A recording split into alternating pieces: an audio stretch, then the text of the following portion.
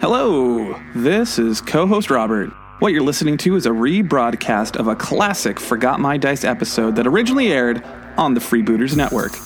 As always, this content is a year old and covers topics and news that have long since happened, but feel free to check out the show notes on ForgotMyDice.com, join our Patreon, and join us in the Forgot My Dice fans Facebook group. Enjoy the show. Countdown for blast off. X minus 5, 4, 3, 2, X minus 1, fire.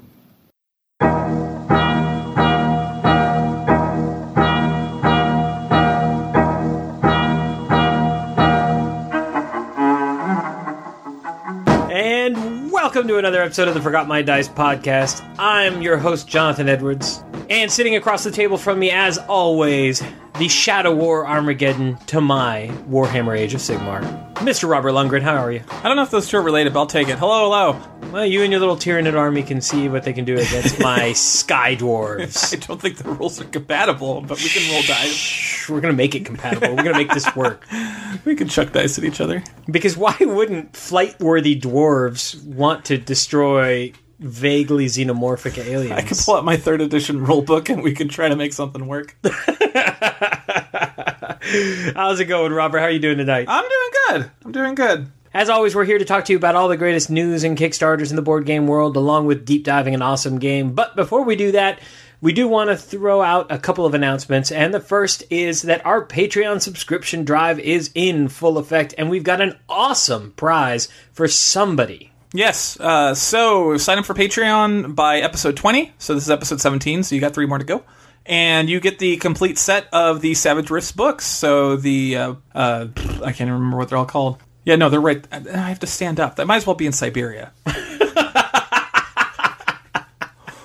I'll just go with, you get the three books, the GM's book, the Player's book, and the Monster book, because they have fun titles, but that's it.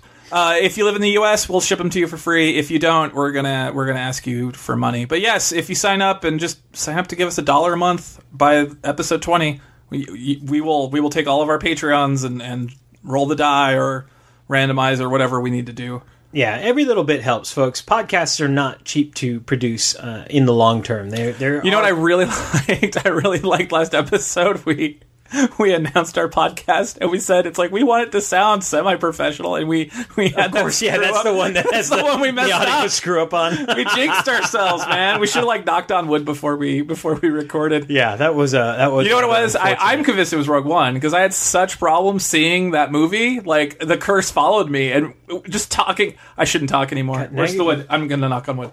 You're making me paranoid. I'm gonna now pause this and check the audio. I don't want to re-record the last segment.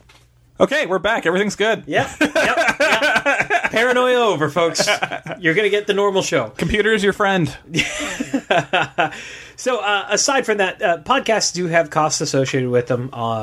Server space for our website, software fees, equipment fees. Equipment does not last forever. And odds and ends. Stuff. Yeah, shipping stuff. Like Kaiju Incorporated. Yep. Speaking of Kaiju Incorporated. It's time for our very first giveaway. I know. And I had to dig deep and find my D30 that I bought 20 years ago. God, it's been that long. Yes, we had a lot of folks jump in on this contest, so good luck to you all.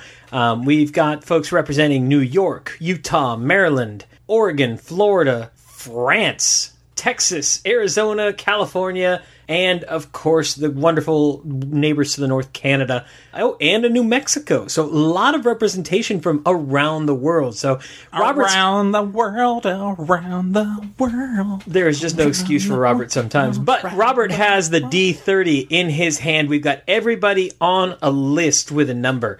We're looking for a number on the D30 that's going to correspond with one lucky person from somewhere in the world. And the winner is... lucky number 8. Mr. Brent Buckland of Oregon, whose favorite movie is Pacific Rim. Popular choice. Choice. Can you blame him? Yes, I can. Should have picked Gamera, because Gamera is obviously the Look, don't get me wrong, I love me some Gamera, but when in Pacific Rim, when the robot picks up the giant oil tanker and decides to use it as a baseball bat, little kid in me just started squealing. But in Gamera, when the Gaios grabs a train and cuts the end off of it and shakes people into its mouth, can't tell me that's not as cool. No, that's up there. That's up there. Okay. That's up there. I'm going to give you that. You know what? All of the answers are acceptable. But nobody picked Gamera. I'm very disappointed. Go out and watch Gamera, people. That is your new homework.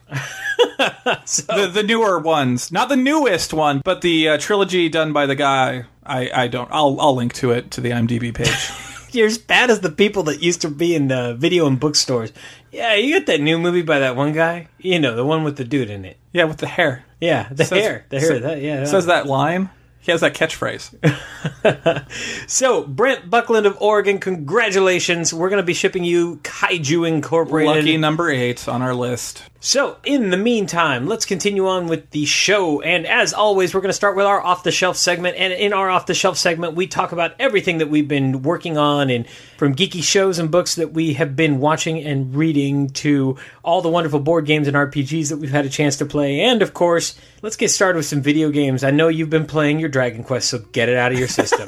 There's not much to talk about. Yeah, your Facebook feed tells the whole story. I dusted off Dragon Quest Builders because I got a little burnt out on it, and then after I can't imagine why, addict.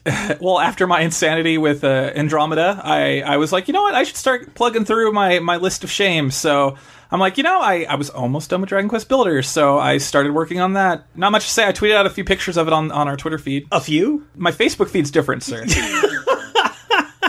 I think I did one on the Twitter feed. If you're like me and you're on the unfortunate end of the Facebook feed, every time I open up Facebook lately, there's a picture that Robert has posted of some portion of his castle being built. Tantagel Castle needs to be rebuilt from the forces of the Dragon Lord, sir. And moving on. It's a good game. Check it out. Blah, blah, blah. I've also been playing Destiny. That's something I haven't been posting about as much. The problem was I started playing it with some buddies, and then it was way more fun with my buddies. And then when I was by myself, I'm like, this isn't fun anymore. Yeah. I'm going to go play Dragon Quest Builders. that game is a bit of a grind without the full co-op experience. Yeah, and I was just fine with it until I started realizing what I was missing. But still, fun game. I'm seriously considering getting part 2. It's got great shooting mechanics. It's without fun. a doubt. I really like the shooting mechanics. I'm playing a Sun Warlock. It's hilarious. I throw suns at people. Yeah, well, I mean, sun grenades. There's obviously a very big and deep world there, but the problem is that they just forgot to tell us about it. Well, here's the thing. I got into it really late, so they actually haven't. Like, I got the gist of the storyline playing it, so they must have been adding it back in after the fact. I never played any of the big updates, and they did do some major updates, so I probably should go back and check it out again. And then you, I'm sure, have been playing a little bit more Overwatch. Oh, yeah, the Uprising event's been very fun. I gave them a tip in the tip jar because I thought it was a really good event with the robots and stuff, just like I did for Halloween. So I gave them $10, got myself 11 loot boxes, and, that's what you do in that game. If they do something you like, just buy 10 loot boxes, give them a tip in the tip jar. Sounds good to me. Yep. Well, on the video game front for me, I continue to have my obsession with Battlefield 1. Battlefront, Star Wars Battlefront 2 looks interesting. Actually has a single-player campaign. Yeah, Star Wars Battlefront 2 does look amazing, and the trailer looks awesome, and is considered canon, I might add. Yeah. No, I'm considering that one too. It depends on if my buddies get into it. Because of that trailer, I actually got back into Battlefront, and I've been playing a lot of Star Wars Battlefront again. And additionally, for me on the video game front, I have been playing through Halo 2 with my oldest son, and we're having a blast on that. We're almost to the end. So that'll make the second Halo game that we finished together. And then we'll move on to 3, and then ODST. And do you have, like, the collection on the Xbone or something? Yeah. The Xbox, there was a re-release of the entire collection with the redone graphics for Part 1 and Part 2. No, we're having a good time. And I did pick up Halo Wars 2, and so I've been playing a little bit of Halo Wars 2 as well. So you mentioned that last time. You just said it looked pretty. I've had a chance to bite into it a little more. It's got all the classic gameplay from the first Halo Wars. Nice little story going. I'm really enjoying it, actually. I think it's a good addition. I just wish there hadn't been such a gap between 1 and 2. How about any reading? Have you been doing some reading? So I picked up Myth of the Maker by Bruce R. Cordell, who you may recognize as he works for Monty Cook Games, and he made The Strange. And Myth of the Maker, so the story of The Strange, of how it got made, was after Bruce got either laid off or left Wizards. I don't remember what happened with him. He decided to write the Great American Novel, like every writer does. Sure. And he was writing this book, and he gave it to his best bud, Monty, and said, like, what do you think of this? And Monty, at the time, had just gotten done with Numenera, and he was kind of looking for his next thing to do with the Cypher system, and he's like, hey, Home Skillet, why don't we make this into the next Cypher System game? So Bruce kind of put the book down from where he was at, revamped it into the Strange RPG, and they did that Kickstarter, and the rest is history. And so last year they did a Kickstarter for expanded options for the Cypher System rulebook, for like Predition and stuff. I think we talked about it. Yeah. Myth of the Maker was one of the stretch goals. He said, if we hit the stretch goal, I'll pick up that novel again, I'll finish it up, and we'll release it. So now it's come out. Awesome. And I bought it digitally. I think the hardback's out now, too. And it's actually pretty good. I don't know how good it would have been by itself. Like, me knowing The Strange has definitely helped. But it's a really interesting novel because it takes place on Earth and on the fantasy world of Arden, and it bounces back and forth, from different point of view characters, kind of like Game of Thrones. Yeah. And it's just really weird because, you've got this guy, like the main villain is essentially a god on Arden, and he's talking about all this psychotic stuff about, like, what he's doing and his big Machiavellian plan, and he sounds like the bad guy in an MMO that he's kind of inhabited. His big thing is he just wants to quantum leap, and, he just wants to come home back to Earth because he's a dude from Earth that got trapped and became the villain of an MMO, essentially. Oh, that's kind of neat. And it's a weird book. But it's interesting, and it's kind of post-human because, like, the main character gets copied at one point because it's a weird book, but it's fun. I'm having a good time. I need to read that when you're done with it. Yeah, it's good. I recommend it, especially if you like The Strange. I don't know how well it would play if you're not familiar with The Strange. I'm kind of curious for someone who doesn't know it to read it. That's it. That's all I've been reading. For me, reading has consisted of a lot of Games Workshop stuff recently. I read through the rules for Age of Sigmar. Reading through the 4 pages of Age of Sigmar rules isn't exactly an accomplishment. 6, sir. 6. Oh, I stand corrected. 6, thank you very much. I stand corrected. But you probably read through the General's Handbook, which is a little bit more of an accomplishment. Yes, that is a slightly larger tome. And speaking of actually tomes, has a cover. Yes. and speaking of tomes, the General's Handbook was read because I was preparing myself for the release of the Caradron Overlords. Woo, yes. Who are now out on the street and have badass awesome models. And I have picked up the Frigate and the Admiral, and I cannot wait to grab more of them. And I also picked up the battle tome for the Caradron Overlord. It's so cute seeing you read your first Games Workshop codex. So may I just say, Games Workshop, well done. That is some good fluff going on right there. Wow, that was a full slow clap. I'm surprised you didn't slowly rise up from that. Now I wanted to, but my chair would have squeaked. No, I'm really enjoying it. It's really well written. It's got some really good stories, and these are not your everyday dwarves. I like Age of Sigmar because I'm kind of bored. Like, I play D&D, which is a weird thing for me to say this next line because I don't like playing strange fantasy settings, but I'm kind of tired of generic fantasy settings. And that's what I never liked the Warhammer fantasy line because of that. Because it was just like, oh, it's elves and they have bows in the forest. And it's high elves with their wizards. Generic. Yeah, no, like the elf faction is like ghosts inhabiting trees. And the dwarves are like, we don't dig underground. We float in the sky. Woo! And yeah, it's a really interesting take on a very high magic fantasy setting. And I'm really digging it. And even though I have some like hipster hate in my heart for the Stormcast Eternals, because during my 40K days, I just hated playing Space Marines all the time. I got a really bad grudge against Space Marines that I can't get over it. I hold grudges.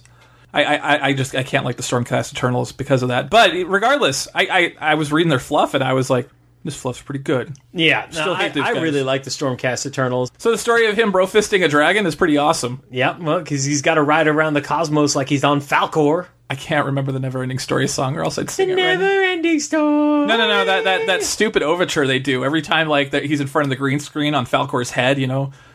I can't even think of like that music's so iconic, and I can't reproduce it with my brain right now. This is frustrating. Move on.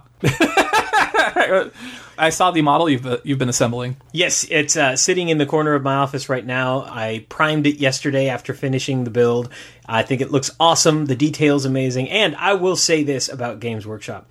I had never built a Games Workshop model before. I've built a ton of War Machines and Hordes model. I've built some other models in my day. Yeah, I'm sitting here looking at the Rancor that I know came in 5 or 6 pieces from he barely even counts. But yeah, I've built a lot of these models. I've got to tell you, I get why Games Workshop is on top. Between building the Blood Bowl models and building this Caradron Overlord frigate, their models are on a different level. They are remarkable. And that is not to say that the other models aren't beautiful and the sculpts aren't good and awesome, but the thought process that goes into how they display those pieces on the sprue, it's just amazing. Yeah, I've done Privateers. I've done 2 of their models that come in an injection molded plastic kit, and Games Workshop, it just shows that they've been doing it longer. Oh, yeah. And I definitely think Privateer Press is getting a lot closer. They're almost there. They're almost to that level of mastery. But it's interesting because a good 75 to 80% of the cuts I had to make, I didn't even have to file down, because when you start constructing the model, you realize, oh, this is going to be completely hidden because these 2 pieces go together,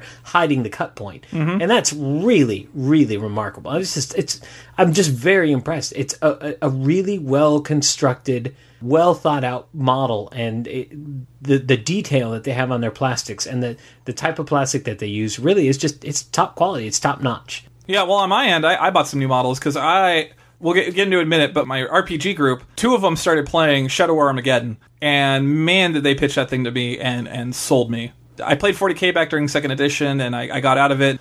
So, like, the whole game, like, playing, the different factions from the normal 40K universe, I was like, oh, I don't want to do this. But then when they said, oh, they put in rules for Tyranids, and all of a sudden my interest perked back up. I'm like, I can has bugs again? and the best part is, I only have to get 9 bugs. And I'm like, oh, I can has 9 bugs and then not have to buy my army again that I sold? Ooh. And I get to play dumb, fluffy game? Ooh. Well, I'm following you down the rabbit hole, too. Oh, yeah. I have now decided that I will pick up a Pathfinder kill team for the Tau Empire, and yes. I will join you in the Armageddon. And my scary bug monsters will eat you. If they can get close to me. Because having read through the way the Tau work, you're going to have a whole lot of problems trying to close in distance. I'll get you. The Great Devourer consumes, sir. So I'm going to have to go find my old codex. I still have it somewhere. And yeah, I'll have to reread Fluff. But the Fluff was fun. I love my Tyranids. Yeah. I love the 40K universe. I played, and that's the thing too, like they're adding in, so they're releasing the rulebook, we're going to talk about it later, but they're going to add in Inquisitors as one of the factions you can play in it, and man, was I thinking about Inquisitors, because excuse to buy Inquisitor models in case I ever play Dark Heresy again, which is an awesome role-playing game. Secondly, did I mention that, like, Inquisitors are cool? I should let you borrow the Inquisitor book. Like, the Inquisitor book. I'll read it. Inquisitors are rad. But I'm like, I have to have my bugs back. So I'm trying to decide how I'm going to paint them at this point. Should I go with my classic one where I paint them kind of like xenomorphs and they were kind of dull and gray? Or should I do something crazy? Speaking of painting, we unfortunately had to cancel our painting. Yeah, that was it was my son's bad. I was having kind of bad insomnia, so I finally passed out around 2 a.m., having to wake up at 6, but my boy had other ideas and woke up at 3 and wouldn't go back to sleep. So I was a little tired that day, and I was like, can we just not do it? Can I just, like, sit here and not do anything? So our quest to finish painting up our Blood Bowl figures had to take a quick pause, but we do promise we're almost there. We're going to get this done. Yeah. Because we both really, I can't speak for you, but I really, really want to get to our Blood Bowl review. It looks awesome. I just want to put my orcs down. I'm fine with that. Like I said, I'm really curious. I've said it before, I'll say it again. I know nothing about football. I'm one of those sports ball nerds. I think you're going to do fine. I'm just curious how I think it's a good point-counterpoint when we review it, because you're going to be able to say, this is like football. It feels like football. It's fun. And I'm going to be here like, I don't know what the hell you're talking about. This is just a fun game, or it's not a fun game, or whatever. So I think we're a good point and counterpoint to, is Blood Bowl good? Yeah, so a whole lot of Games Workshop happening over here. I know. Who would have thought? It's that Games Workshop store that opened up near us. Yeah, maybe that's what it was. That dude's super nice. Oh, Scott? Yeah, Scott's cool. Yeah. Scott, a very nice guy. Scott, out in the Round Rock Games Workshop store. He just gave a thumbs up. That was good radio, sir. That was good radio. That's happening. little shout out to our local GW guy. I had a couple other things that I've been reading through. After I had my frothy moment with my Caradron Overlords, I put it down just long enough to start paging through and reading the Tales from the Loop RPG book that finally came to me from Kickstarter. What did you think?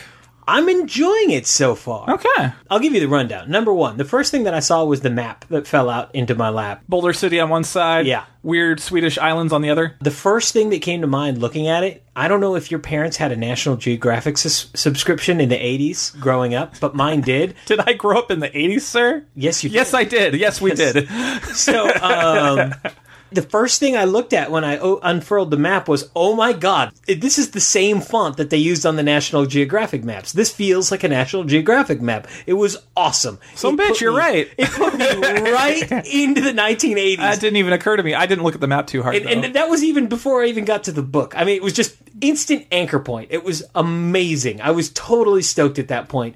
I dove in, just paging through. Number one, the art is just sublime. I mean, the art in that book is second to none. Well, that goes without saying. Yeah, I started reading through the material, and my early impressions are very positive. It's very easy to follow. I'm really enjoying reading it. It's an easy read, and I think it's going to make for a cool setting. I do have a little bit of worry, and this is not from anything I've read, but just because it is being translated from another language, so I'm hoping that nothing kind of gets lost in the translation. They've gotten better. It's kind of funny. I looked through some of their early Kickstarters, and it reminded me of those two guys on Family Guy, the Europeans that don't quite get it. Yeah. Like, a lot of their early Kickstarters were kind of written the way they talk, and every so often you get like a line or two of that in their writing, but most of the time it's pretty decent. I'm really enjoying my first impressions of the book. I'm really looking forward to it, and I really wouldn't mind, because you got it too, so I really wouldn't mind deep diving this in the future.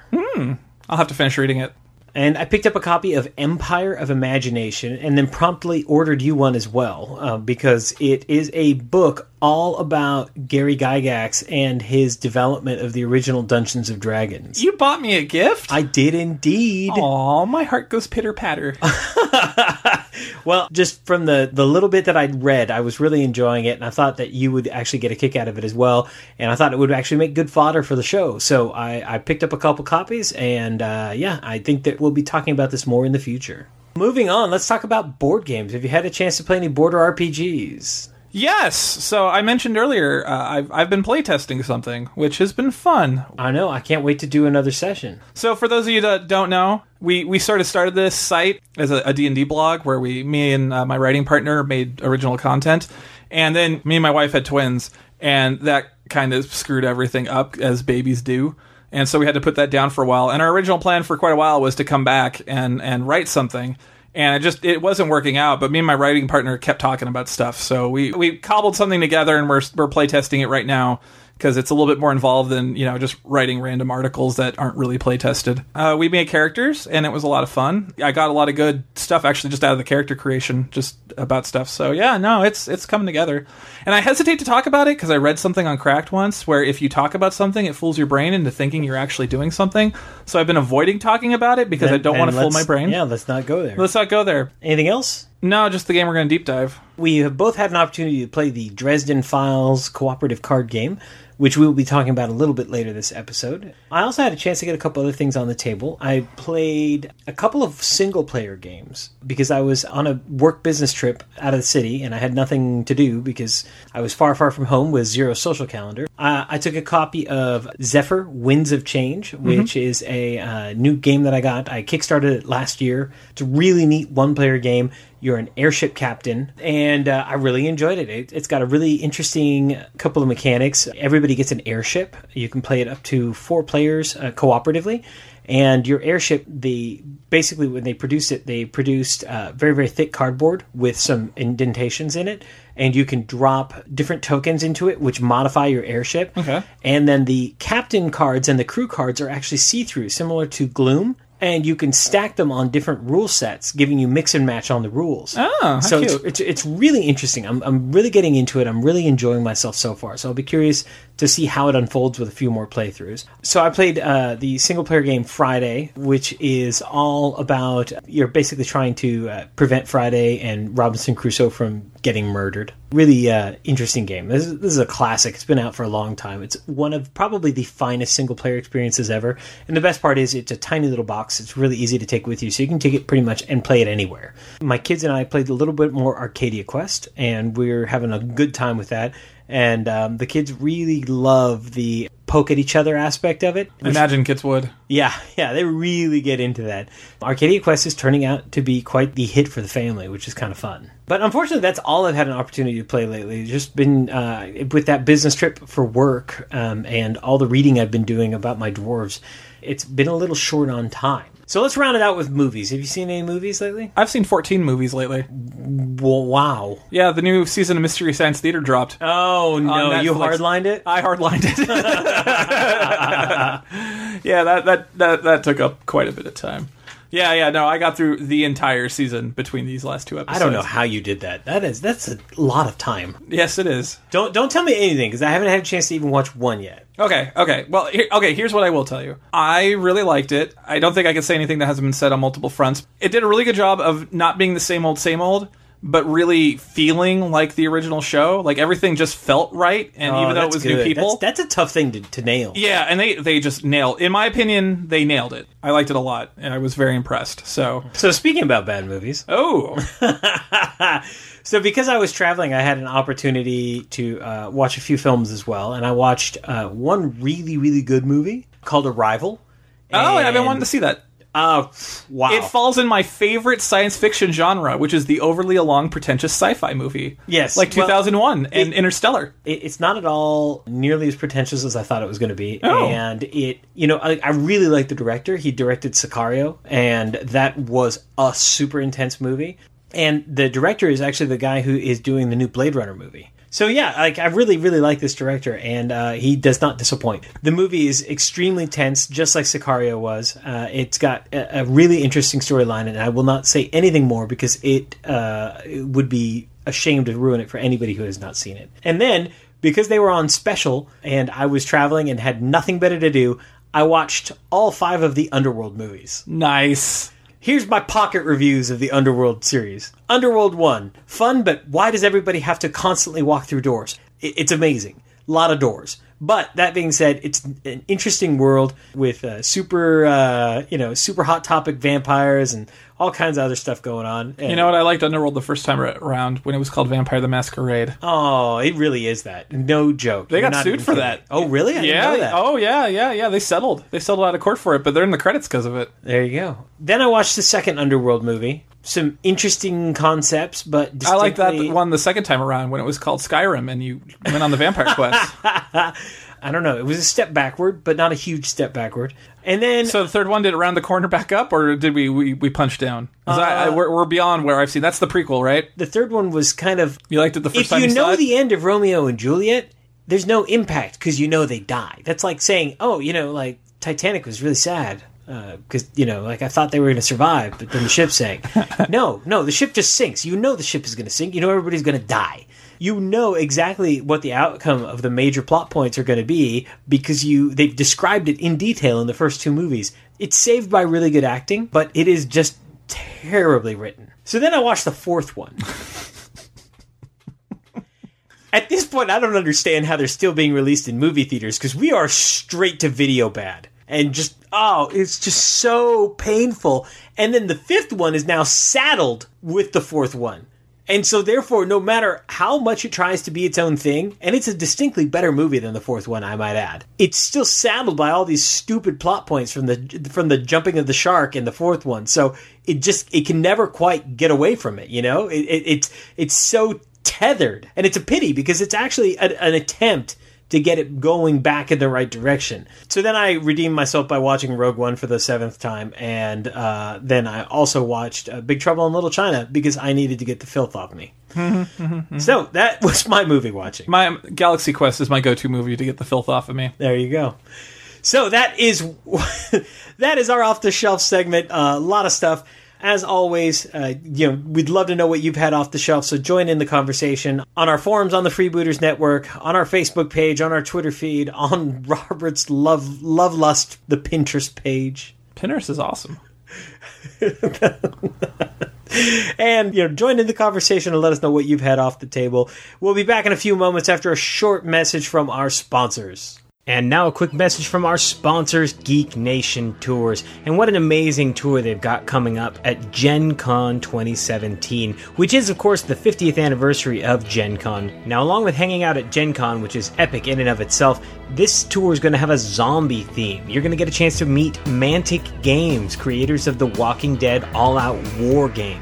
You're going to get an opportunity to play with Hunter Games' Outbreak Undead, which is an epic game where you're actually going to have an opportunity to try and survive a real-life zombie apocalypse as you try to return to the hotel from the convention center. Along with all this, you'll also get an opportunity to play the game Zombies, the game Zombie Dice, and you'll get a chance to try out the new Steamforged Games Dark Souls board game based on the amazing video game. So to learn all about that and so much more, head on over to GeekNationTours.com and take a look at what's available.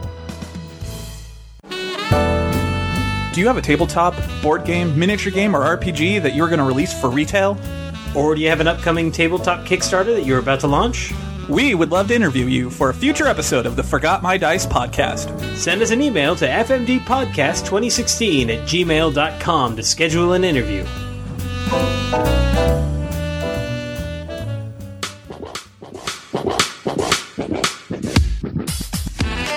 And welcome back. Now it's time for our Wisdom of Crowds, our bi-weekly tabletop news and Kickstarter segment, and lots of interesting news this week. First up, Green Ronin is launching a publishing arm for their properties. And in a related news, they're doing a talent search basically for their first property, which is the Lost Citadel. So their first story collection is going to be, stories about their new IP, The Lost Citadel. It kind of sounds like a dark fantasy setting. They've been kind of vague about what the world's like. I don't even know if it's an existing property or not. I've never heard of it, so...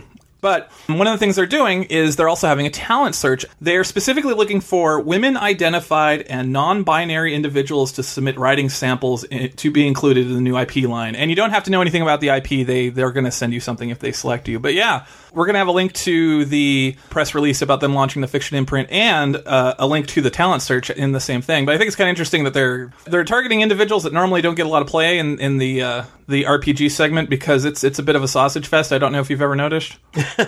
Just a little bit. Just a little bit, so I have to give credit where credit is due. Recently, I've been looking through all the credits in the Fantasy Flight RPG books that I've been picking up for Star Wars, and they've really, really been expanding not just their authorship, but their artist profiles as well. And there's just a much better distribution of both male and female talent there. And I really do think that gives things a better balance in terms of both storytelling and artistic expression. It gives things more of a three-dimensional feel, if that makes sense. Yeah, so I'm kind of curious how this first book will turn out as a result of this talent search. But yeah, coming soon.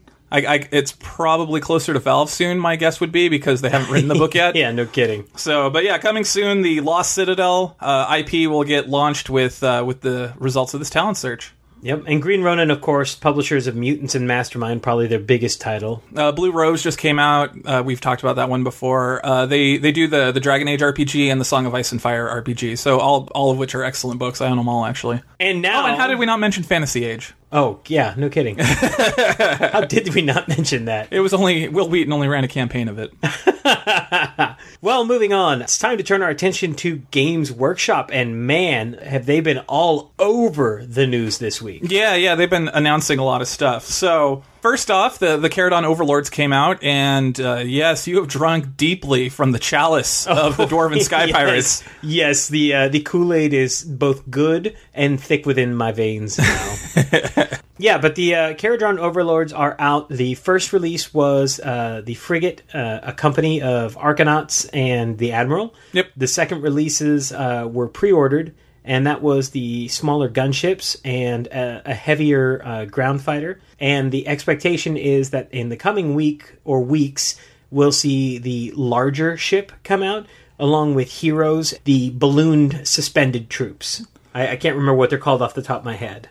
They look rad, though. Yeah, they really do. And speaking of pre-orders, while you were there getting your dwarves, I had you pre-order me. The rulebook for Shadow War Armageddon is... Oh, my friend, I had myself pre-order Us. Oh. The rule books. Oh, my. Yes, so Shadow War Armageddon. Let's talk about that. Okay, so Shadow War Armageddon. We talked about it a couple of episodes ago.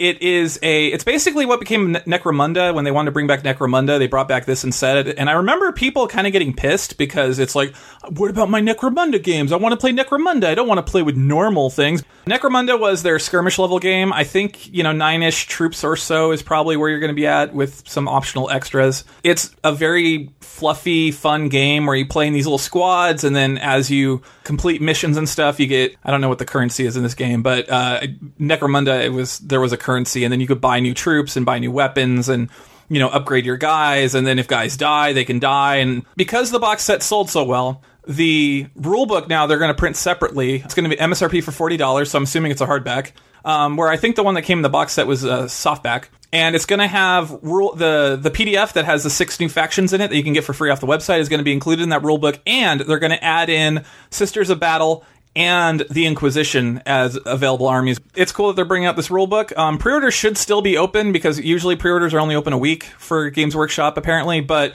This one, they're going to go a little longer, so by the time you hear this, you could probably still go pre-order a book. It looks like a real fun game. Now, speaking of Warhammer 40K, also in the news, a lot of information finally coming out from Games Workshop on Warhammer 40K 8th edition. They posted a video today of a Q&A, and I wasn't able to watch it. I read a transcript of it that my buddy posted on a website. It looks like they're pretty heavily redoing the rules. Vehicles aren't going to have weird rules that are separate anymore. They're going to just be stat lines, and it sounds like they're trying to tighten up the game. And here's the best part. Games used to take forever, and now they're trying to push it back to a 1,500 point game will only take you about 90 minutes, which is a welcome addition, because sometimes just, especially, if you only have a couple hours to game and you want to get like 2 games in, it's just impossible. Sometimes you couldn't even finish one, because if you have a big enough game back in the day, given I played during 2nd edition, but it could take like 4 or 5 hours sometimes. They're taking the lessons they learned from Age of Sigmar, so they're going to have a much more simplistic rule set by the sound of it. And it sounds like basically what 40K is it's going to be the sort of Age of Sigmar rules and the General's Handbook rules all sort of wrapped up into one. Well, and honestly, it's overdue. It's overdue for this. It's so chunky and complex that the barrier of entry for a new player is almost too much to ask for. Well, moving on, Fantasy Flight unleashed a torrent of information on the new Legends of the Five Rings LCG. They put forth a gigantic article. Yeah, it was thick. Yeah. It was long. They basically detailed out all 7 clans, and they're all back, all the 7 clans. The base 7 clans, yeah. The crab, the crane, the dragon, the lion. That's 4. The Witch, the Wardrobe? The Witch and the Wardrobe, yes. I don't know. I can't remember all the original clans. I haven't played L5R in a long, long time. So to me, it didn't look all that different. It still used the 2 decks that are strongholds. You're still trying to take over strongholds. People who are more familiar with the game mentioned that it doesn't seem like Enlightenment victories are there. The whole honor thing. I don't know if that's true or not, or maybe they just missed it. But to be fair, they have not put out the rule book yet. So we do not have a full scope of the rules. But they do outline some of the basic gameplay mechanics. How the cards very work. Similar. It sounds it very is. And, similar. I would expect it to be. And I would hope it to be, because you don't necessarily want to hit the reset button fully on something like that, especially with that big of a following. So there's 2 big things to take away from this article, though. One, it's definitely an LCG. Oh, yeah. No shocker there. I don't think anybody was expecting Fantasy Flight to not do an LCG. The other one is it's going to take you 3 core sets to get a play set of every card, which is a lot. Now, given most of the time when they release something, they give you 4 factions, and this one's giving you 7. So I could kind of see why, because typically you'd have to buy 2 to get everything for the 4 factions, and now there's 7. Yeah, so I'm like, okay, it kind of adds up. But in the past, it's been pretty much, that if you're getting into a Fantasy Flight LCG, you're going to be looking at 2 base sets. That was the case with Star Wars, with Netrunner. With Netrunner, it was certainly the case with Arkham. But then, like I said, 7 factions instead of 4. That's like, think about it this way. They could have divided up into 2 and then made you buy 4 boxes, of the split. Yeah. So, 3 boxes for 7 factions, I don't think it's a bad deal, personally. And No, but it certainly does put the barrier of entry north of $100. That's true. Which, that can be the make or break point. It'll be interesting to see how they go. Yeah. Because, two of the starter sets is generally $80. Asking for that 3rd one, that puts you right at that $100 mark, which makes things a little more difficult. That is Legend of the Five Rings coming back. They're still saying it's going to be a preview at Gen Con, and it's not going to be out at Gen Con, which is kind of surprising, but I'm crossing my fingers. Maybe I'll have something out for Origins, because Origins is historically one of the 2 big tournaments that Legend of the Five Rings would do. Fantasy Flight was certainly not done. Oh, no. With their news. They had a good, successful launch of the Rune Wars miniatures game, and to follow it up, they've decided to announce the first additional faction. Well, I don't even want to try to tackle this word. Latari? Latari? Yeah, Latari. I'm going with Latari Elves Army. It's the Wood Elves. it's the elves which live in the forest faction. They're the Guardians of the Deep Wood. Yeah, exactly.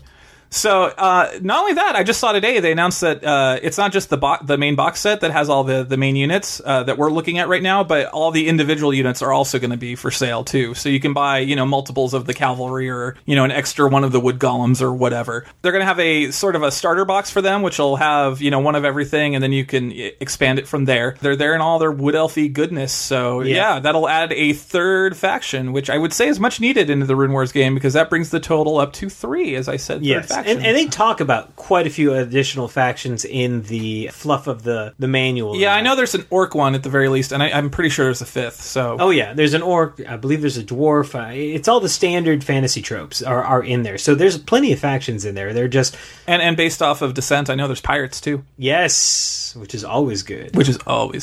Love me some pirates. Love the pirates. That brings us to the end of the tabletop news. Let's move on to Kickstarters, and there's actually quite a few that are kind of interesting right now. Let's get started with the first one, and this is one that you pointed out, and that's White Box, a game design workshop in a box. Yes, this is by Gameplay Right, and it's getting an assist from Atlas Games, one of my favorites. And basically, this is a kind of what it says on the marquee. It's going to come with a book with 20 essays in it, because they've unlocked 2 extra ones with stretch goals. It's going to have 100 wooden cubes, 25 of red, green, yellow, and blue, and there's a stretch goal to add white into that mix. 24 wooden meatballs, 6 of each color that I mentioned.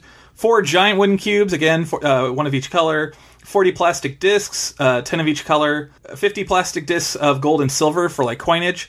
8 6-sided dice, 2 of each color that I listed, and then you get a digital edition of Jeff Tidball's band or album social game. It's a really interesting product because the whole hook is, read some designs and then here's all this crud that you can use to make your own game. So the 20 essays that are included, and potentially more depending on stretch goals, right, are all on different aspects of game design. So you get a lot of information on kind of the core concepts, and then you get all the little bits that you need to test things out and come up with some ideas. It's a really great idea. Oh, and I missed there's going to be 3 token sets too, 3 sheets of tokens. So yeah, just a lot of the odds and ends that you can kind of prototype a game with, which I think is really interesting. And then the book alone, I mean, back when it was 18 essays, they said it was going to be, I forget how many pages, but it was going to equal out to about 18 pages an essay. Yeah, that book is pretty awesome. You can get a digital version of it just for $20, which is a great entry level. It looks interesting, and Atlas Games, they're a great company, and they're helping out, so it's got their seal of approval on it, which means it's got,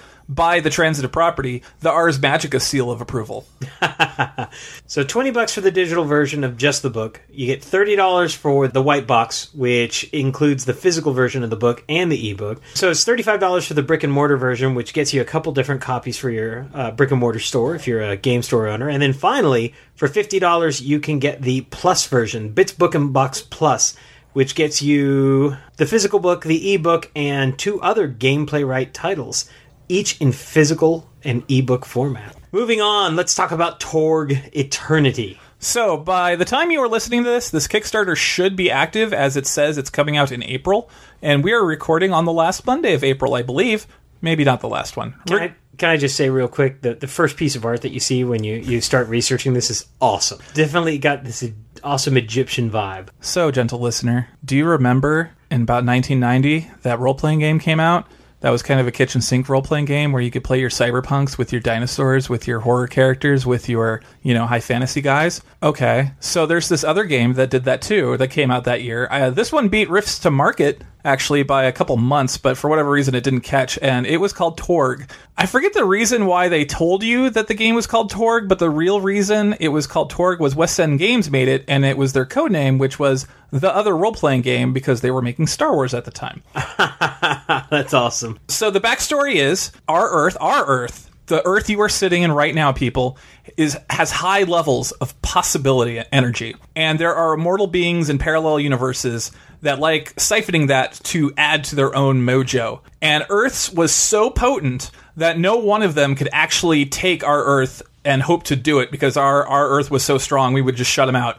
One of the dark, I think they're called Dark Lords or something like that. He got a bunch of them all together, and they en masse invaded our Earth. And so there are now several zones on Earth that have like these other realities have sort of bled into. So most of England is like this high fantasy place now, and everything in England got replaced with like castles and elves and fairies and pixies and dwarves and such. Indonesia got replaced with like a horror realm. There's a lost world with dinosaurs. Europe got mostly taken over by the cyber papacy, because it's not just a pope, it's a cybernetic pope, which is infinitely better. So yeah, you mix like, No One Expects the Inquisition with your good old cyberpunk and jam that together, and that's what happened to Europe. The sort of the Pulp Fiction, the Indiana Jones punch him in the face. That reality took over Egypt, and so now Egypt has weird arcane magic and high adventure and put our hands on our hips and punch some Nazis. That's all going on in our world right now. And then areas that are outside of those zones, they of course are not having those problems at the moment. And so they're trying to fight back against these bad guys and shove them out. And that is the basic gist of it. And I wish I could tell you more about the Kickstarter, but as of this recording, it is not launched yet. But it should launch soon. I would probably expect it in the next couple of days. It's a revamped new edition of it. Hopefully they streamlined the rules a little bit, because it was based off of when West End Games was taking their D6 system and kind of going down the rabbit hole with it a little bit and making it a little complicated for complicatedness sake.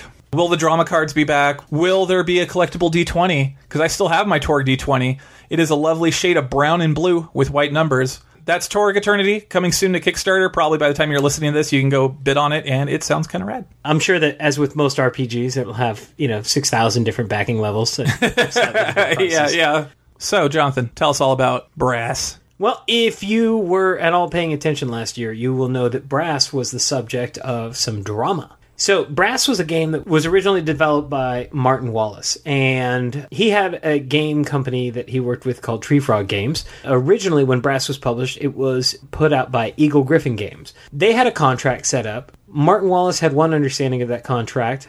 Eagle Gryphon had a different understanding of that contract. And at one point, 2 different versions of Brass were produced, one of which was not even consulted with Martin Wallace about. Needless to say, there was intense drama going on, and a lot of it was in the public eye, which I thought was very unfortunate. It would have been nice that folks could have kind of put that aside a little better. That being said, the contracts ended, the legal ramifications were interpreted and figured out, and now we are getting a Martin Wallace new edition of Brass, and it's coming to us from the folks from Roxley Games, who have made some of my most favorite games.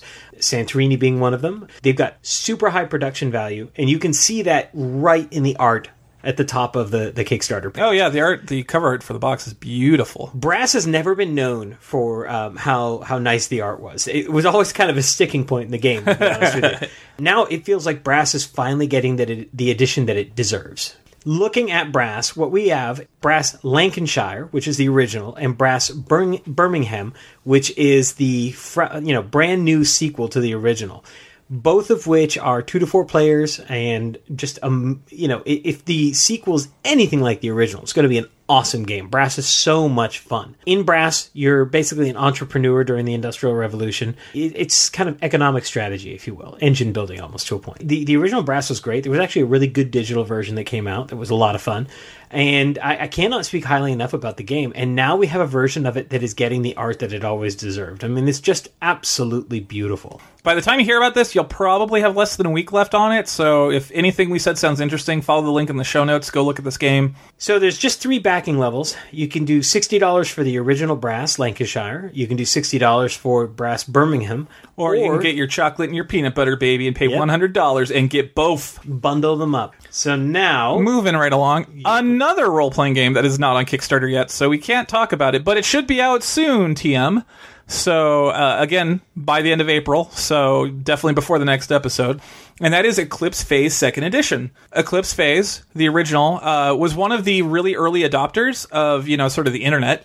And one of the things they did was they released the core rulebook as a PDF for free from the get-go. It was out under a Creative Commons license, so you could reproduce it. You could print it out yourself if you wanted to, but you couldn't redistribute it. Obviously, that was sort of their licensing agreement. So if you wanted to buy a hardback copy of it, you had to buy it through the company. And I remember when this happened, a lot of the this is back when I owned a shop. A lot of the people or a lot of the shop owners were a little bit like, oh, I don't know if it'll sell because of that. And I can attest to it. It sold quite fine at my shop, even though it was at that point kind of an older game. It was a really early adopter. It's a really weird game.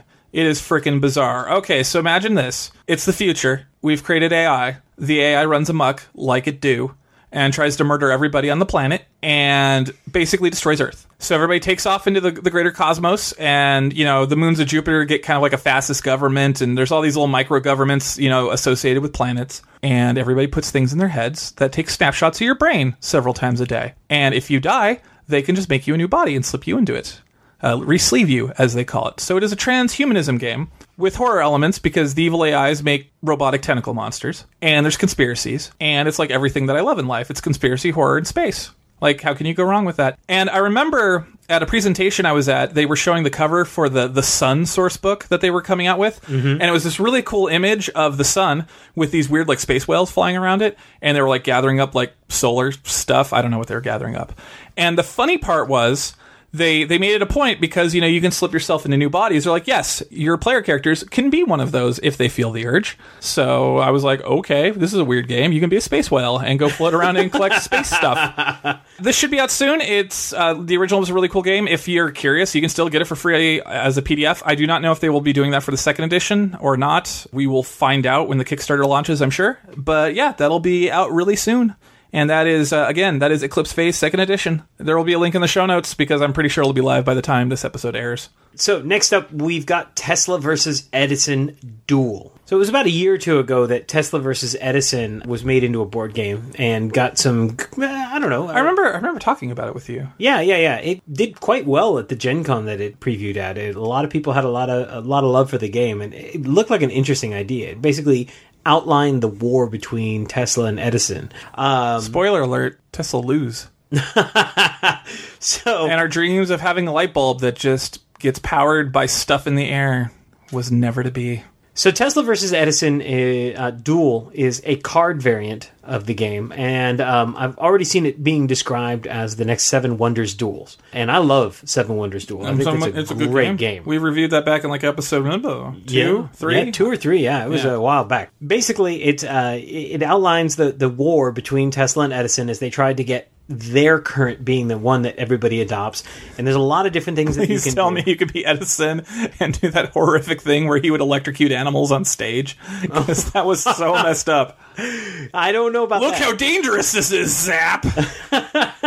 But you can... The 1800s were just a different time. Yeah, it really was. But you can conduct nefarious propaganda and, all kinds of different things. It looks like a really interesting take on the board game, and it looks very, very fast. Price of entry is pretty low. $24 gets you a copy of the game. It's going to be $30 at retail, so that does give you a discount. You can get 2 copies for $45 if you want to go in on it with a friend. Saves you a little bit more money. The game, the expansion, the power-up expansion, and a deck of bonus AIs for the base game for $72 MSRP or $50 on the Kickstarter. So there's a lot of different bundles available, and you can even get for $99 the Mega Bundle. The Mega Bundle, which is the dual game and then the original base game and the powering up expansion and everything else that we've talked about. So a lot of really good stuff there. It looks like a really fun take on the game, and most importantly, it looks like it plays very, very fast. There's not a ton of these 2-player dueling games out there, so it's always nice when a good one comes around. That is Tesla versus Edison, the Duel. And one last thing. Last episode we mentioned Sentinels of the Multiverse was going to hit Kickstarter soon. It is out. It is doing quite well. Last I checked earlier today, it was at 83,000 out of the 20,000 they wanted. So 1,816 backers with 23 days to go. It's in a healthy place. Yeah, you got plenty of time to go check it out. It's live now. It looks really fun. I'm actually very excited about this game. And you can get cheap PDFs of all the Mutants and Masterminds role-playing game stuff, which is awesome. Yeah, honestly, it's worth that just alone. It's doing well, so just go check it out. I'll put another link in the show notes because I really like this game. So not Sentinels of the Multiverse, Sentinels of Earth Prime. Basically, Sentinels of the Multiverse in the Mutants and Masterminds, Freedom City, Emerald City, Earth Prime setting. And that brings us to the end of our news and Kickstarters for the day. As always, if there's a project you think we should know about, reach out to one of our digital mediums and let us know about it. And after a quick message from our sponsors, we'll be back with a deep dive of the Dresden Files card game. Ooh.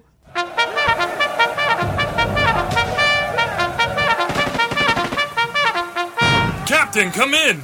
It's a war zone out here! The trolls are about to overrun our position! There's casualties everywhere! No one can have a decent conversation without exploding into flame wars! I understand, sir. The other Mont and I are trying to hold them back, but no matter how many we ban, they just keep coming back in greater numbers! Captain, tell my wife, Freebooters Forums. A great place to chat with no trolls and no BS. All gaming, all the time. www.freebooters.com. We love getting feedback, so please let us know how we're doing by doing one of the following. You can email us at fmdpodcast2016@gmail.com. You can find us on Facebook at facebook.com/forgotmydice. We post all our articles there, so feel free to comment, or you can message us directly via the Facebook Messenger. We also have Facebook comments enabled for all our posts at forgotmydice.com. You can also message us or tweet us on the Twitter. Find us at ForgotMyDice. You can join us on the Freebooter Network message boards. Find your way there by going to freebootersnetwork.com and click on the Freebooters Forum. If you like the show, the best way for more people to find out about us is to give the Freebooters Network a review on iTunes. Lastly, for those of you listening from the depths of interstellar space, make sure you turn your controls 18 degrees to the left and flip the intensifier disc on and off again. Interstellar space? Yeah, they listen to podcasts on interocitors.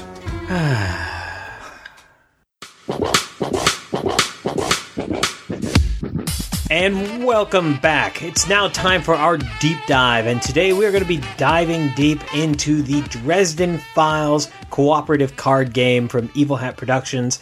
Just received this recently from the Kickstarter release that I backed, and I think there's a lot to like here, especially if you're a Dresden fan. So let's kind of dive into it a little bit more. So, Robert, tell us about the Dresden Files cooperative card game. Play Harry Dresden and his friends as they take on the cases from the best-selling Dresden Files novels in the ultimate what-if scenario. What if Harry was on the scene with his allies who weren't there in the original story? The core game includes Harry, Murphy, Susan, Michael, and the Alphas, and plays through the first 5 novels as well as side jobs.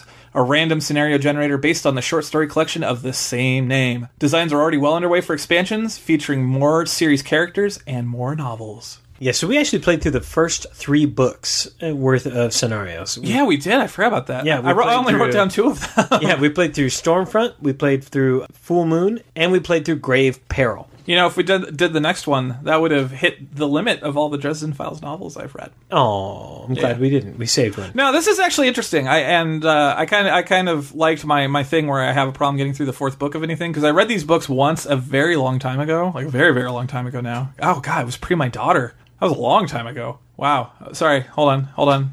And I'm done reminiscing.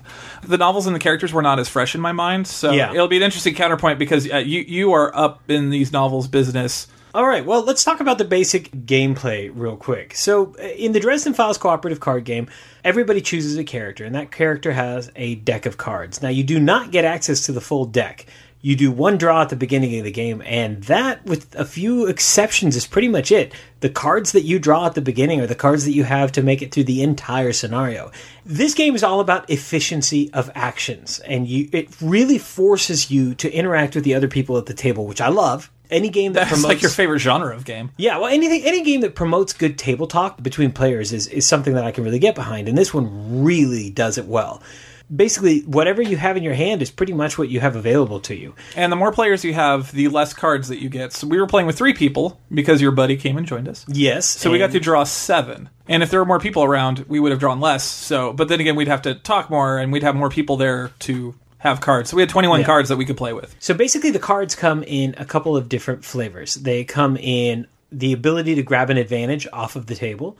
You have the ability to overcome an obstacle, and obstacles have game-altering effects printed on them that make it harder to do your other objectives. Like it costs 1 more resource to initiate a fight against something. Exactly. Stuff like that. They never work in your favor. Then you have cards that allow you to attack attackable objectives, and then you have cards that allow you to investigate the different cases that are in front of you. The book and the plot points of the book are represented in a series of 12 cards that are laid out on 2 different rows. And those rows are numbered 1 through 6. And that represents range. And range is important because not everybody has the ability to hit the cards further down range. Yeah, I was playing Michael, Yes, And Michael... who's very close in. Yeah, and Michael doesn't have a card that's beyond range 1, but he has we'll get into the special abilities, but he has a way around that. Yes, but that makes sense because, Michael is a character who uses a sword rather than firearms or magic or anything like that. Yeah. So it makes sense that he would be so range limited. So one last thing that we need to talk about with the characters is that the characters are very asynchronous. Every single one of them has different talents. Like Michael, for instance, that you were playing, short range, and has a lot of abilities that do splash damage, yes. where you can take care of one thing and then that will affect stuff next to it. Yes. Karen is really good at getting you to pull additional cards from your decks. Harry is an offensive machine, which makes sense. And he's got pretty good range. Yes, and he's got really good range. And so all of these decks are tuned to the individual character, and I think they match very, very well. Additionally, every character has a stunt that they can perform once in a game, and then a character trait that is basically a passive ability always available to them throughout the game. And mine activated, a lot of them activated actually, if you discard a card to cash in for some fate. That's usually when you can trigger it. I've noticed that's a reoccurring mechanic. That was how Michael got around his ranged shortcomings, by the way, is if I discarded a card for fate, it would charge up my ability to add +2 range to any of my card abilities, which was very handy. Because then you got to use both sides of the splash damage instead of just the front part. Every card in your hand is color-coded to match one of these 4 different types of cards that represent the story. You're forgetting the best part. So all of the cards that are on the table, and this is what I thought was very clever, a lot of cards interact with each other. Yes. So like some things will say, like, if you solve this mystery, creature X takes damage, or if you kill this creature, mystery, whatever, gets clue tokens on it. And this is where the game does a really good job of tying itself back into the original property. It also does a really good job of letting you know how. Yes. Because so for example, if the mystery damages a character, both of those cards might be marked with the letter A. If you see a card on the table that has like A on it, it means that it ties into anything with A. Yes. And the it's really cool either on the left or the right of the letter, letting you know that this is A feeds into this card or this card feeds into the other A. And it goes like A, B, C. I didn't see anything past C in a deck. Not in the scenarios that we played. Yeah, but it's really cool. It's very clever because it lets you know. You look at these cards and you're like, oh, hey, there's an A, and it points forward. Okay, you read the text like, okay, do we have this on the table?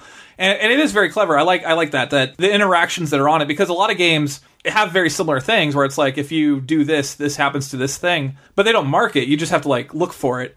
And I thought it was very clever. On the card, it has the letter, and it shows you, it's like, oh, hey, we got to keep on a lookout. Is this other thing on here? And you go looking for it. And you have a really easy frame of reference to look for it, because you don't have to look for the case name or the monster or whatever. You look for another big friggin' letter. You look for the letter A. Now, one of the other things that you have on the cards in your deck are the fate cost associated with it. And that actually works in 2 different ways. You start out the game with a pool of fate, and that pool is larger for easy games and gets progressively smaller if you crank up the difficulty level on the game. The largest pool you'll ever have is 13 fate points, which is the easy mode.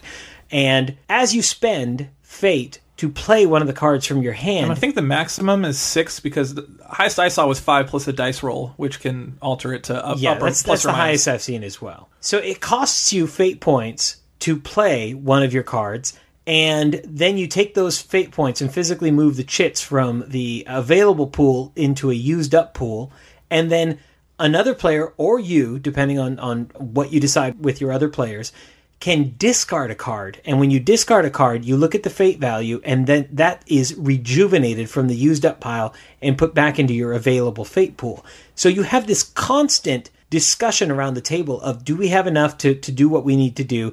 And does somebody need to sacrifice one of their cards to bring the fate pool back? So that there's a lot of information seemingly printed on these cards, but I do have to say, it takes you about 3 minutes to learn the iconography. The iconography in this game is brilliant. And a lot of it, you said, Robert, is actually pulled from the Fate RPG. Yeah. You should look through your Fate book, because, a lot of the symbols about the way skills interact with things, where, if you create an advantage, if you create a disadvantage, those are marked. And actually, it's kind of weird because like you could also use this as a resource for your Dresden Files Fate game too. Yes, because you can use all the fate markers to represent the fate points that the characters have, and you can hand them to the players. They can hand them back. Yep. You can use the wound tokens for the same thing because they have wounds. They have whatever. Like you can do a lot of stuff with this, which I thought was very clever. I like games that have synergy with their stuff, and it's like the game doesn't play like the Fate RPG because in the Fate RPG you always roll 4 dice, and sometimes I rolled 6, sometimes I rolled 1. So it doesn't line up that way. Yeah. But I like that the game itself comes with fate dice, and I brought my own fate dice because I was like, hey, this game uses fate dice. I'll bring my own. I don't roll other people's dice. I don't, and this time I did not forget my dice. I tied it all back. Now follow through, people. Follow through. Now, the whole purpose of the game is that you are using your cards to investigate those cases and attack enemies. And at the end of the game, you are basically put in a situation where you have one last shot to solve any cases that you've been working on that haven't been solved yet, or to attack any enemies that you haven't quite killed yet. And any fate points that you have left over allow you to modify how many dice you have to try and make that happen. So if you have 0 fate, you just roll 6 dice, and good luck. And then you can spend fate points to basically have a static, like, I think on the investigation track, in one of the scenarios, if we spent 4 fate points, we would get automatically 2 successes, and then we could roll 4 more dice. Yep. And so with the fate dice, because if you don't know what fate dice are, it's a 6-sided die, but 2 of the sides are blank, 2 of the sides have minuses, and 2 of the sides have pluses. And those add up just to how you think it is in math. If you roll the dice and get 2 pluses, a blank, and 1 minus and a plus canceling each other out, so you've got 1 plus left over, it raises it up by 1. Yes. Done. The dice are basically on a curve. You are very, very likely to get a plus 1. I think 60 to 70% of the rolls will either be plus 1 or minus 1 or nothing. But you can get lucky or you can get unlucky. You could get, it's like, 2 automatic successes and we win, and roll those 4 dice and 4 minuses. Yep. Wah, wah, wah, wah. We lost. So I like that. It definitely gives you a reason why you want to complete mysteries, because I think the idea of trying to like gamble at the end, I think, is folly, because the dice can decide to hate you. Yes, they can. Yes, they can. Although last night we were one. No, yours truly was rolling on fire because I brought my own fate dice, yo. Now, those fate dice are also used to modify certain attacks and investigative properties. Yeah, the most I ever saw for those is you roll an extra 2, I want to say. Yes. Typically, it was 1.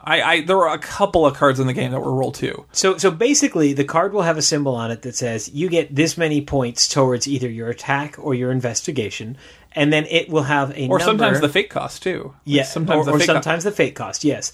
And then there will be a number in a box representing this is how many fate dice you need to roll. And depending on what the fate dice do, you might get plus or minus however many points to your initial attack. So here's the fun part. If that cost is on a fate card, if you're buying it, you roll, and if you get a plus, then it raises the fate cost, which is like, nuts. We're using more resources. Which is really tough in this game because resources are scarce. Yes, but if you get the minus, it lowers the fate cost. But here's the thing. If you discard that card to get fate, you still roll those dice. And so, but in that case, if you roll the plus, that's a good thing because it raised the fate cost of the card you're discarding, so thus you put more fate back in the pool.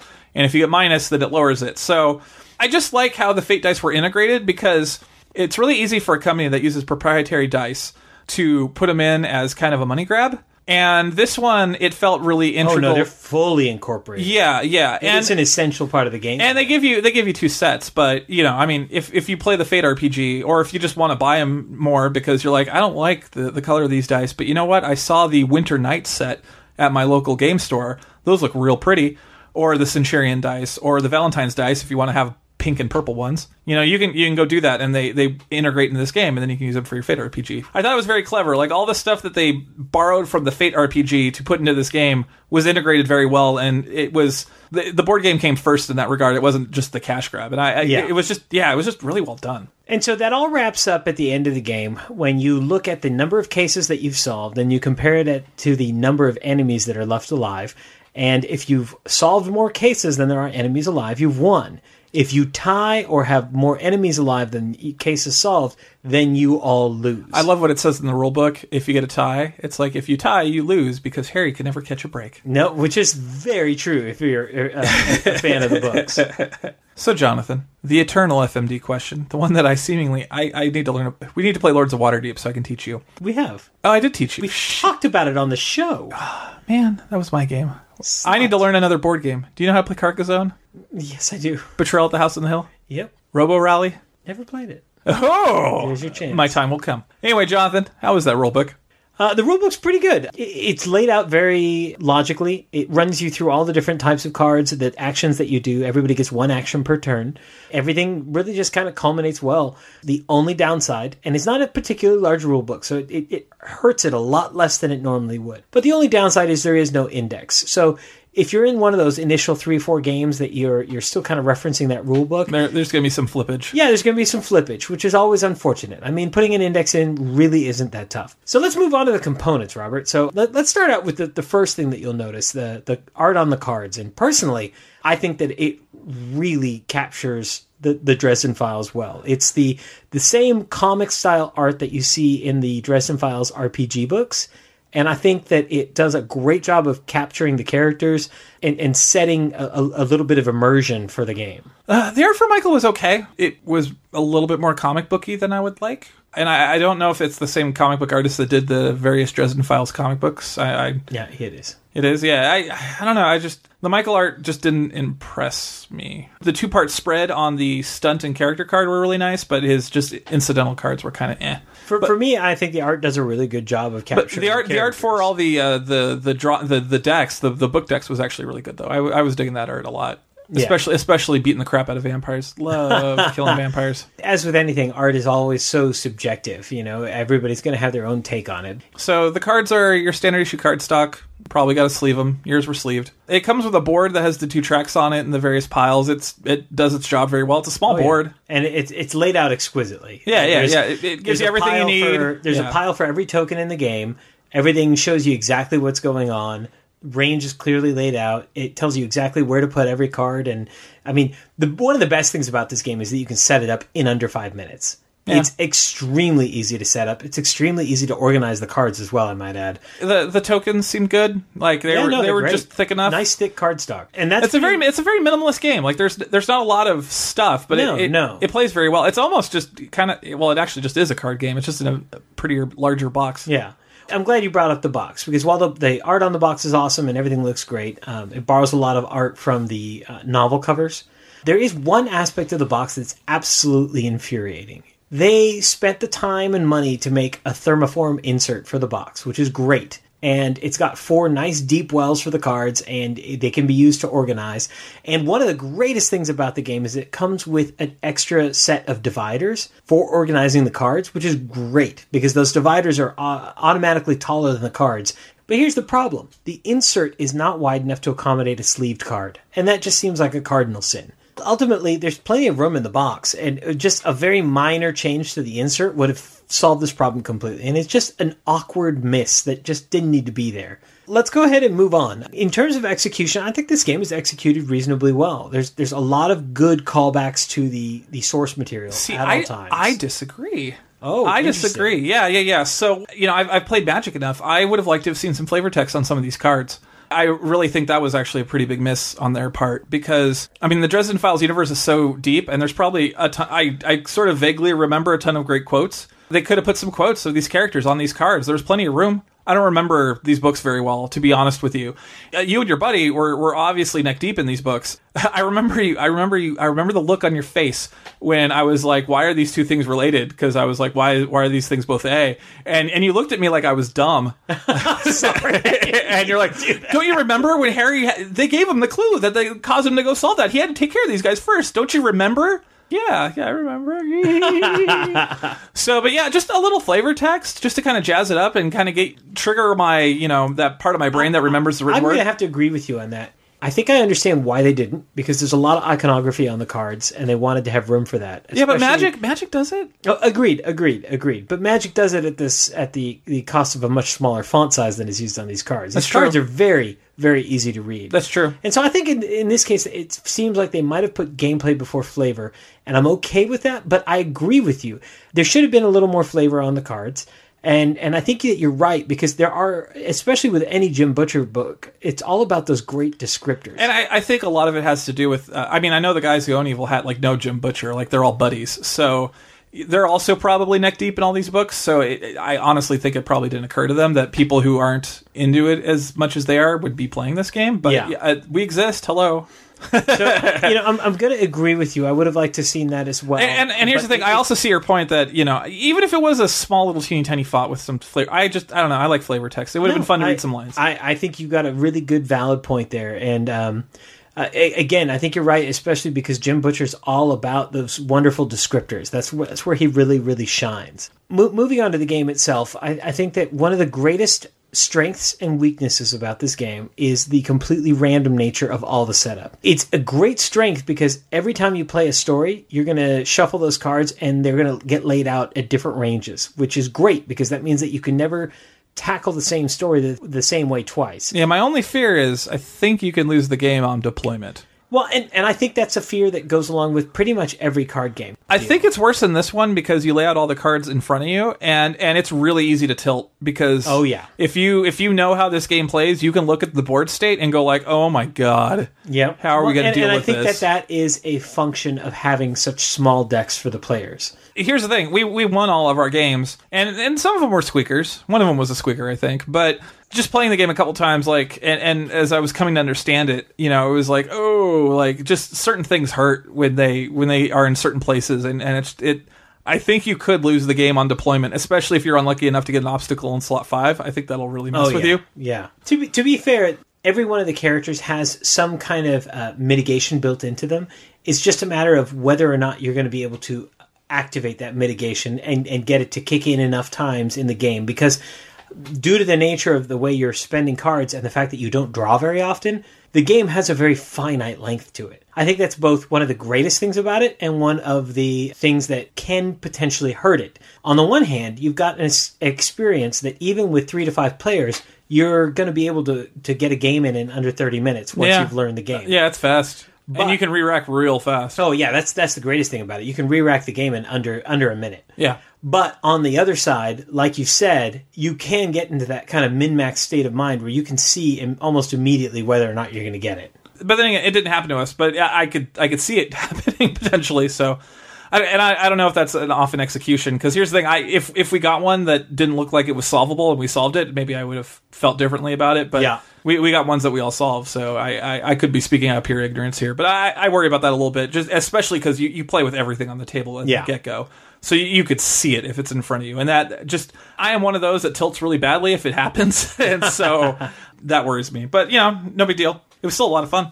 Moving on, let's talk about recommended player count. And I think it's the more the merrier. Yeah, it's the classic. It's a co-op game. Yep. Through and through, it's a co-op game. So the more people you have sitting around the table, the more interesting table conversation you're going to have. And honestly, with the fewer cards in your hand that you get with the larger player counts, I personally think that's going to make things more interesting. Yeah, well, it shakes up the randomness, because when you pull 7 cards of your very limited pool, you're pretty much guaranteed to get probably about 2 of everything, give or take. Sometimes that doesn't shake out, but if you only pull 5 or 4, the card distribution around the table, in theory, it should all be relatively even, but it could really be swingy. So let's go ahead and wrap it up. Robert, the eternal question, is it fun to play? The Dresden Files card game is a very, very tight, well-designed game. If you're just coming to the show the first time, one of the really annoying things about how I have to learn how to play board games is I have to feel them out, because my analytical mind I'm left-handed. I don't have analytics. I'm an artist. I draw stuff, I guess, or write. I don't know. But anyway, the point is I kind of have to feel a game out. One of the ways I know a game is good is how long it takes me to sort of get to that point where I have felt the game out and understand it. Mm-hmm. And Scythe is by far the winner, because Scythe is sublime. I got that within the first round. But this one, I had no... Pretty close, yeah? No, I didn't know what was going on in the first one. The second book, I pieced it together by the end of the second one. And then the third game was the only game of the 3 we played where I understood what was going on from the get-go. And I don't know if you paid attention, but that was the one I talked the most to, because Yeah, I suppose that's true. Yeah, because in the first 2, I kind of followed your guys' lead, and then the third one was the one where I started chiming in. That being said, 3 playthroughs of a game that takes 30 minutes, it meant that I understood the game in 90 minutes, having been exposed to it that day. I don't know if I would call what I have mastery, but at least, understanding enough that I could start formulating battle plans and discussing them with you guys. 2 playthroughs for any game is good. And that's the thing, too. You guys had both played it before. Yes. And even though I was real stupid and holding you back and asking questions, we still played that first game in about 30, 40 minutes. So yeah. Which says a lot. If you can do a teaching round with a new player in less than 10 extra minutes from a seasoned player's round, I think that says a lot about the game time. The game is very, very well designed. It's very, very tight. It's very heavy on the resource management. Yes, and I like that. I think that'll be that is probably the thing that'll either make you like it or make you hate it. Because if you hate resource management, this is not the game for you. You will not enjoy it. This is heavy resource management. I play War Machine and miniature games. I like resource management. So once I figured out how the game got together, I liked it a lot. Jonathan, was the game fun to play? Oh, absolutely. I think that this is the quintessential quick play game. It's well designed. It's extremely well thought out. It's very easy to teach. And even with brand new players, you're under an hour, which is amazing at max player count. So I think that this game really, for me, fires on all cylinders. If you are a fan of the books, there is fan service everywhere you look. Obviously, it was made by people with a deep love of the series. That much definitely comes up to the surface. Agreed. But beneath it is this sublime engine. I love the resource management aspect of it. Every single decision you make matters. You have to think of every decision all the way through, because you have so limited a number of cards available to you. The first time I sat down to play this game, I got very frustrated by that. Once I learned how to play this game, I realized how absolutely amazing that was. The game itself, it's like untying a knot. Yes. In all the greatest ways. It's a puzzle. It's a puzzle that reshapes itself every time you draw those cards out, and you have to think around how you're gonna do it. And when you solve this puzzle, the doorway to hell doesn't open, and Doug Bradley in Pinhead makeup doesn't come out and greet you. I'm going to call that a pro. That is a pro. At the end of the day, I think what we have here is probably one of the best cooperative games I've ever played, because it forces you to have that conversation with the rest of the table, and it really, really just fires on all cylinders once everybody learns it. And it does such a good job of paying homage to the IP that it's based around. I think it's a great, great package, especially for the price point. So, that is the Dresden Files cooperative card game from Evil Hat Production. It's available for $39.99 pretty much everywhere. I've seen it in our local game stores here. Well, that brings us to the end of episode 17 of the Forgot My Dice podcast. Once again, as always, join us on all of our digital forums. We've got our forums at the Freebooters Network. That's right. We've got our Facebook page. That is correct. You can catch us on Twitter, where you can see my pictures of the Castle Tintagel that I'm rebuilding. I just finished this north and west wing. Also, if you join us on the Patreon. Yes, absolutely. We'll be updating the Patreon page with all kinds of neat stuff as we start to expand it and grow it. So if you have a moment to go and kick us a dime or two, we'd really appreciate it. It just kind of helps to pay for the show and keep it running. I really, really don't want to steal a joke from Painting with Menoth John, but I love the line. Painting with Menoth John is a podcast where he actually it's a YouTube thing where he paints models and then talks. But he always says, and I love this line, it's like, yeah, go give us some money on the Patreon. Just remember, we take the money that jangles, but we love the money that folds. There you go. I love that line. It's great. Well, as we wrap this up once again, Robert, any final words, any final thoughts that you'd like to impart upon us? No. Sounds like Robert just rolled a minus sign on his fate dice. Dragon Quest Builders is fun. Oh, you in that game. Destiny's fun. I'm a little late to the party on that one. All right, well, that brings us to the end of episode 17. We will see you again in 2 weeks for episode 18. Just for those of you in the Austin area, just to let you know, we will be going to ChupacabraCon in the upcoming months. If you are in the Austin area during that convention, please let us know so that you can meet us and come say hi. You'll recognize us because surely we'll be the only nerds there that have facial hair. Yeah, I'm sure that we will be. Because no other nerd men will have facial hair. No. Are you kidding me? I'm sure that we will stand on like sore thumbs. Yes, like we said, if you're going to be in the Austin area and joining us at ChupacabraCon, we'd love to meet you, so definitely come by and say hi. And beyond that, Robert, party on. Party on, Jonathan. The music you heard in this podcast was Intro by Elafiel and Retro Funk by Persephone, both used with permission via the Creative Commons license.